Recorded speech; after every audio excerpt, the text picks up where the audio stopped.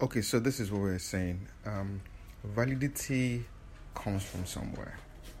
Yeah, so in childhood, from parents, from adults, in adulthood, from friends and family, and we're looking for it everywhere. I believe it's absolutely normal. Where it goes wrong is when how you feel is entirely dependent on other people's opinion or other people's perception of you, and I think that's where we get it wrong. I don't think that anyone has that right or that ownership over our lives so much that they give us validity. If I don't respond to your messages and deal with it, call me if you feel that I need to respond to that, and then we work it out. But don't come and start throwing tantrums at me because you think that blah blah blah blah blah blah blah blah.